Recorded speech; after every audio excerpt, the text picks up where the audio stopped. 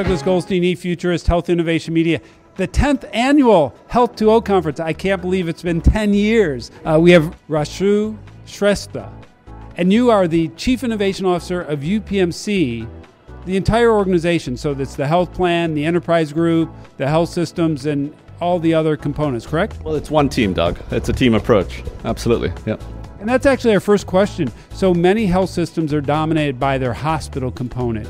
At what point does it shift for a health system, health plan, integrated one system like UPMC? Well, what's really unique about UPMC is that we're an integrated delivery financial system, an IDFS as some would call it, right? And this perfect yin and yang of the payer and the provider organization, I truly believe is actually the future of healthcare for the United States. And I think that's really important. And by that, I don't mean that every healthcare organization across the country has to be an IDFS, but a tighter alignment, a tighter integration between the provider side of the house and the payer side of whatever it is that the payers do, I think is really, really critical if we are to bring costs down overall and improve quality overall. And that's the bet that UPMC has made. And based on that foundation, we're really building what we're calling UPMC Enterprises and our thesis towards what the future of healthcare really looks like. Yeah, I'm doing a lot of work with the Inova Center for Personalized Health, and James Wade has come over from Geisinger. And James liked to say, we had one bottom line, and that's what you're reinforcing. Yeah, absolutely. So, while the provider side of the house really talks about, hey, what's most important for the patient? Because patients are important. And I'm, as a clinician, I can tell you it's all about patient-centered care. But at the same time, the payer side of the house comes in and says, all right, look, it's not just about doing more scans or filling up this hospital beds. It really is about appropriateness and utilization. What's in the best interest of that health plan member, right? So from a UPMC perspective, when we talk about all of this, we really focus on the person.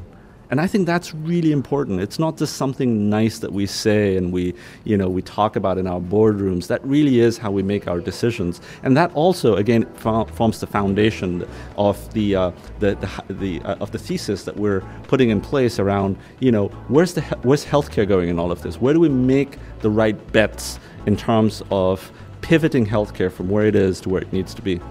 So one of the biggest challenges, I don't want to overstate this, but it's almost easier to integrate these financial assets. The real challenge is cultural change. How do you actually get, when you acquire 15 or 20 physician groups and bring them part into the one system, how do you accelerate the creation of culture in a physician organization? Yeah, I think culture is, without any doubt, the biggest dynamic when you're trying to, navigate through all of the challenges of consolidation. And consolidation is one of the stark realities of healthcare today, right? But I think more important than even navigating through the cultural challenges of a consolidation process is really rethinking the future of healthcare and saying, all right, look, here comes the innovators and the entrepreneurs, and they have a different cultural mindset altogether. Right? Whereas clinicians and physician practices have this mindset, this cultural mindset of going with tried and tested and evidence-based guidelines and best practices. And you've got these innovators and the entrepreneurs that are sort of coming at you and saying, hey, here's this brand new approach, trust me, it'll work. Right? So part of what we do at UPMC Enterprises is we acknowledge that this cultural clash actually exists. And then B, we leverage this clash, right? We say, all right, how do we not just factor in those clinicians after we've created the product when we're about to go live with it, and we say, all right, here it is, live with it, sort of is the culture that, has been practiced thus far. How do we integrate them, leveraging the principles of design thinking, right? Human-centered design principles, where we're leveraging their intellect, not just in deploying solutions and using them, but in designing solutions and thinking about those pain points, those very pain points that we're investing in at the first time anyway. So, okay, culture. The second one is actually changing the processes. So I have always believed it's not about the website, it's about the service. It's not about the app, it's about the service. So you're changing culture. What are you doing to actually change the processes? You shared some examples earlier on stage at Health 2.0 at the Provider Symposium. What is the most important kind of approach would you recommend to other systems that are becoming financial health integrated systems? So there are lots of challenges to really, being more of an integrated system, whether you're a payer-provider system, an IDFS, right, or a smaller organization that's sort of trying to survive and trying to, really understand all of the challenges of healthcare reform and escalating costs. I think one of the most important things that we're trying to do is we're trying to say, hey, look, it really is about the right types of partnerships. And partnership is a term that we don't really like too much because it gets skewed in so many different ways. For us, it's about identifying the pain points that we know exist because we live it and breathe it every day, right? We're not just an investor that's coming in, with nice whiteboards and with a big fat paycheck to sort of just sign and invest in a company. We're saying, look, we're living and breathing this on a day in, day out basis, all right? But how do we find the right partners to address those pain points? Make sure that they're able to work with our clinical and operational champions such that we get to eat our own dog food. We co-create these solutions, we co-invest in these solutions, and together we make sure that we fail fast, but at the same time we succeed more often. We then take these solutions and implement them across UPMC, but then take this out to market such that we're able to then commercialize these solutions and make generate revenue, because that's really important as well. So the example you shared in the panel that struck me, so you bought a very innovative point of care. So how do we really empower intelligent point of care to help the clinician do what's right for people? You bought a company, and then you mentioned you added 18 engineers. So I think a little more detail on that would provide insight to me and the audience. So absolutely. So that's just one of many different examples that we have, right? So MedCPU is this Israeli company that has its U.S. headquarters in New York. And we were looking at the space of clinical decision support because, it's really important to make sure that, clinicians aren't being inundated with data, right? I often say that, we're data rich and information poor.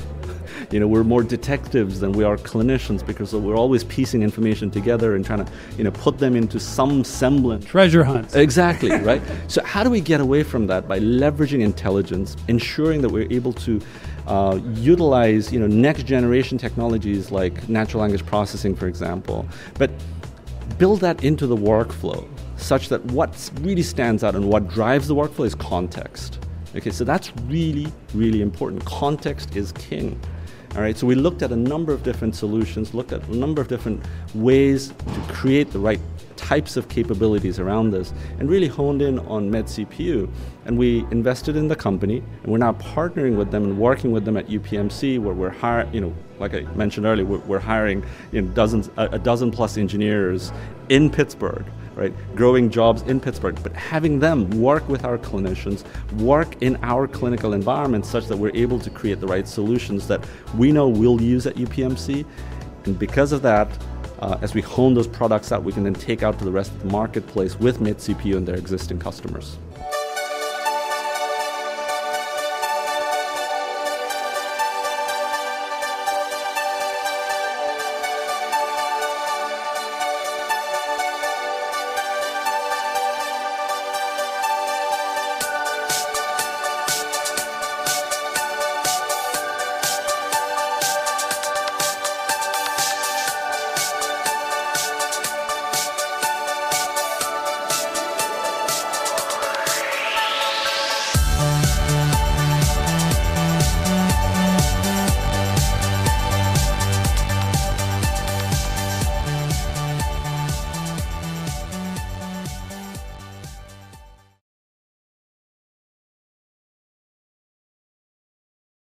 Amplify your career through training and development solutions specifically designed for federal government professionals. From courses to help you attain or retain certification, to individualized coaching services, to programs that hone your leadership skills and business acumen, Management Concepts optimizes your professional development. Online, in person, individually, or groups, it's training that's measurably better. Learn more at managementconcepts.com. That's managementconcepts.com. With Lucky Land Slots, you can get lucky just about anywhere. Dearly beloved, we are gathered here today to... Has anyone seen the bride and groom? Sorry, we're here. We were getting lucky in the limo and we lost track of time. No, Lucky Land Casino, with cash prizes that add up quicker than a guest registry. In that case, I pronounce you lucky. Play for free at LuckyLandSlots.com. Daily bonuses are waiting. No purchase necessary. Void where prohibited by law. 18 plus. Terms and conditions apply. See website for details.